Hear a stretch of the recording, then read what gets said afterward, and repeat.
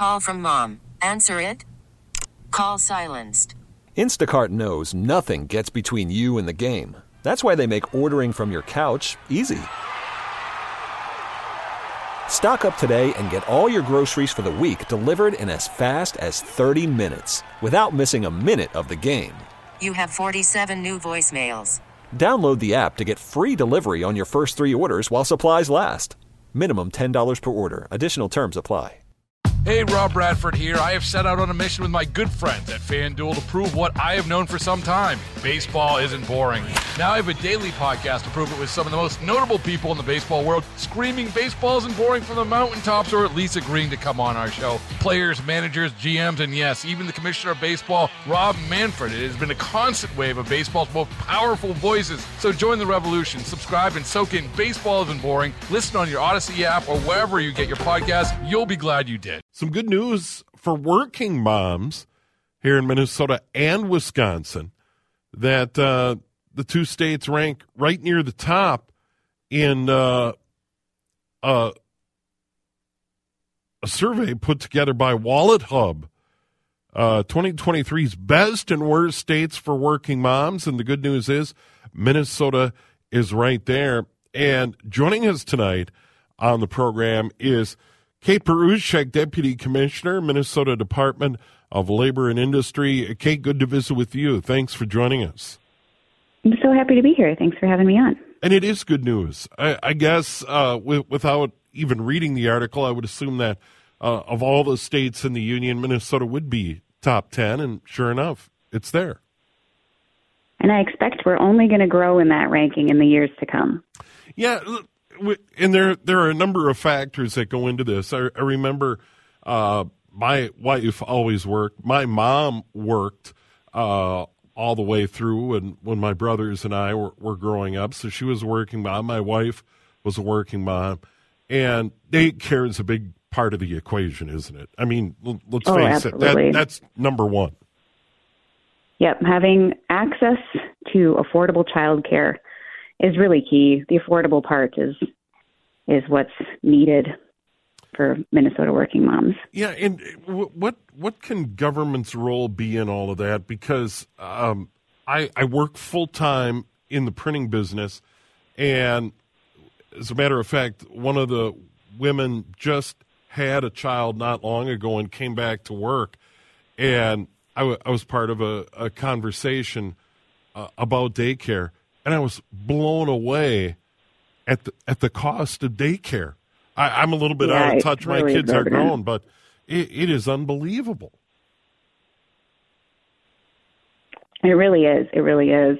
And I think, affordable childcare has been a priority for Governor Walz and the Walz administration. So there have been a number of proposals to help, grow childcare centers throughout the state. There's shortages, particularly in greater Minnesota, and also support families directly so that they can afford childcare, such as through early learning scholarships, which helps, lower income families be able to afford childcare.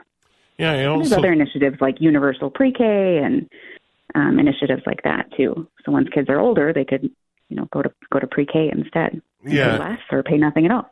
Yeah, absolutely. I would also think a part of that is creating an environment that encourages people to get into the daycare business, if you will, because we were fortunate enough to have a family friend when our daughters were young. We were able to take the girls to a family friend, and she had a daycare business, and it worked out great. It was still expensive, but it was a family friend. It was familiar. It was trusted. Just flat out access to daycare, I would assume, can be an issue here in the cities and all around the state. Definitely. There are shortages all around. But to your point, attracting people to that type of work is hard because it's not well paid either. That's the problem, too. Like, we're trying to support mothers and families on the one hand to be able to afford what daycare costs, but those centers aren't really able to afford to pay their workers. So it's it's a tough cycle. There's so many different types of care, too. Family friend and neighbor, or center care, or family child care providers. And having a mix of those options available is really important to support working parents. Yeah, and I think one of the perfect scenarios is I know some of the larger employers have in-house daycare. What a great situation that is.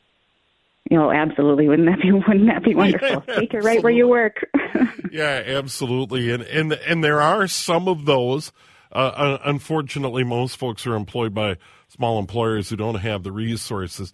And that kind of gets back into, going forward, what can the state do? You talked about the Walz administration. Wisconsin's doing some things very well. What really works to make a great environment for women to not only pursue their careers, but also have access to daycare and properly take care of their children? Right. I would say, and you may have heard, the biggest push right now is for paid family and medical leave, so that working parents are able to take paid time off of work to care for a new baby or their own health, such as their own serious health condition, or even to care for an aging loved one. Because specifically for women, working women, and a lot of the caregiving responsibilities fall on women, and so they have a difficult time exiting the workforce temporarily, and so sometimes they have to make the difficult choice of not working at all, leaving the labor force entirely. And so trying to find a way to support families through paid family and medical leave, I think, would be an enormous step forward for working parents in this state. I think one of the concerns on the flip side is can small businesses in particular, once again, the lion's share of people work for small businesses, can they afford that? And it's a shared model, so employers and employees pay in a self-insurance model. And I think the big thing to remember, too, is no matter the size of your employer, every worker is going to need paid time off at some point. So we have to keep that in mind as well. Yeah. And hopefully, for small businesses, it's a retention issue, too, and loyalty and being able to maintain your workforce, too. This list, you kind of look at this particular list. Actually, all the metrics used by Wallethub, Wisconsin finished slightly ahead of Minnesota. Minnesota, though, ranked number 1 in child care, number 9 in professional opportunities, and then work-life balance 16. That's the thing. And Jonathan and I opened the show talking about our moms, and my mom worked full time, and I take a step back and I think about what she did, full time as a nurse, and then taking care of 3 rowdy boys. My dad was in the mix as well, but it is quite a job, and for working moms and what they take on, all the support we can provide collectively is a big part of that. Absolutely.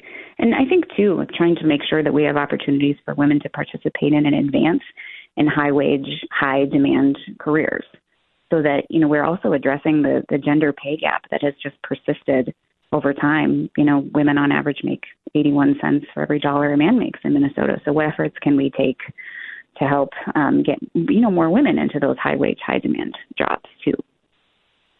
And joining us on the program, Kate Perushek, Deputy Commissioner, Minnesota Department of Labor and Industry, on this Mother's Day. Once again, an annual study from the financial site Wallethub has Minnesota ranked 6th on the list of best states for working mothers. Wisconsin does get bragging rights. They rank slightly higher when all the metrics are taken into consideration.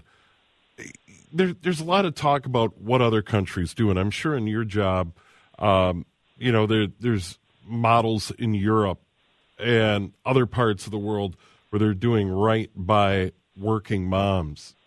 Talk a little bit about that and maybe where we can improve and what they're doing in other parts of the world to help working moms. Well, I know we've discussed this a little bit, but paid family and medical leave is key and important in a place where the United States is lagging very far behind. But I think in Minnesota, we have been innovative for a number of years now. I'm so proud to say that, On Mother's Day 9 years ago, then Governor Dayton signed the Women's Economic Security Act into law here in the state. And that was a package of 14 bills designed to support women in the workplace.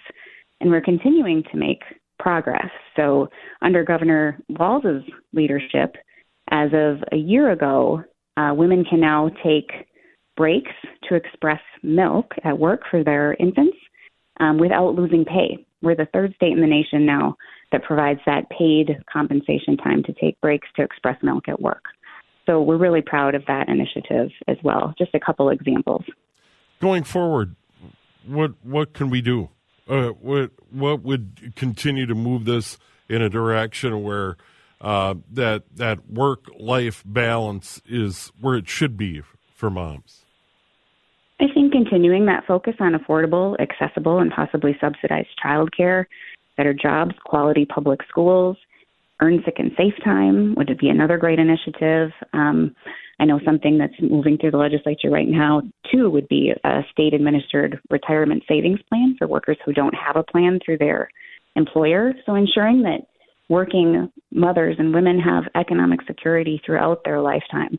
So if they need to take time off work to care for themselves, a new baby, a loved one, they're able to maintain their income and have, retirement security down the line too.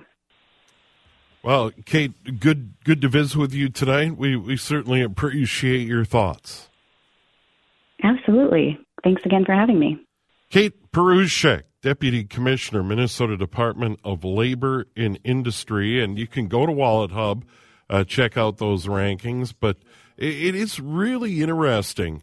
You look, number 1, Massachusetts, number 2, Rhode Island, then Connecticut, the District of Columbia, Wisconsin, Minnesota, Vermont, New Jersey, Maine, and Delaware all rank in the top 10 in these metrics. And as I brought up with Kate, there is that challenge because a lot of people were saying, well, I paid for a daycare, and that's true.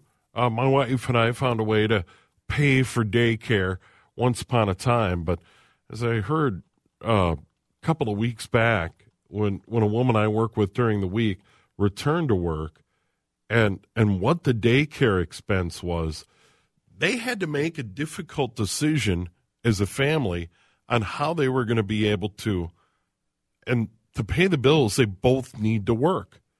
And in this circumstance, they both couldn't work first shift because they couldn't afford the daycare. I mean, the simple fact of the matter is they made a decision. So this person had to put in her notice, find a new job, and I can't remember. I believe it's second shift, not third shift.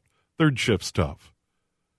So dad works first shift, mom works second shift, so they can pay the bills. Now, I think you'd say, well, everyone's got to make sacrifices. Both hardworking people, but they just can't flat out afford the daycare. Not going to name names, not important. The point being is that maybe as a society, we need to do more so these good, hardworking people can work first shift, afford daycare, pay the bills, and be at home in the evening as a family. Just a thought. Baseball is in full swing. NBA playoffs are heating up, and your NFL team is gearing up for training camp. Listen to the latest on the teams you love here on the Odyssey app. The biggest sports radio stations in the country, providing unrivaled local coverage of their teams, all in one place. Exclusive interviews with players, coaches, and team executives, streaming live and always available on demand. Stay in the know with your favorite teams right here on the Odyssey app.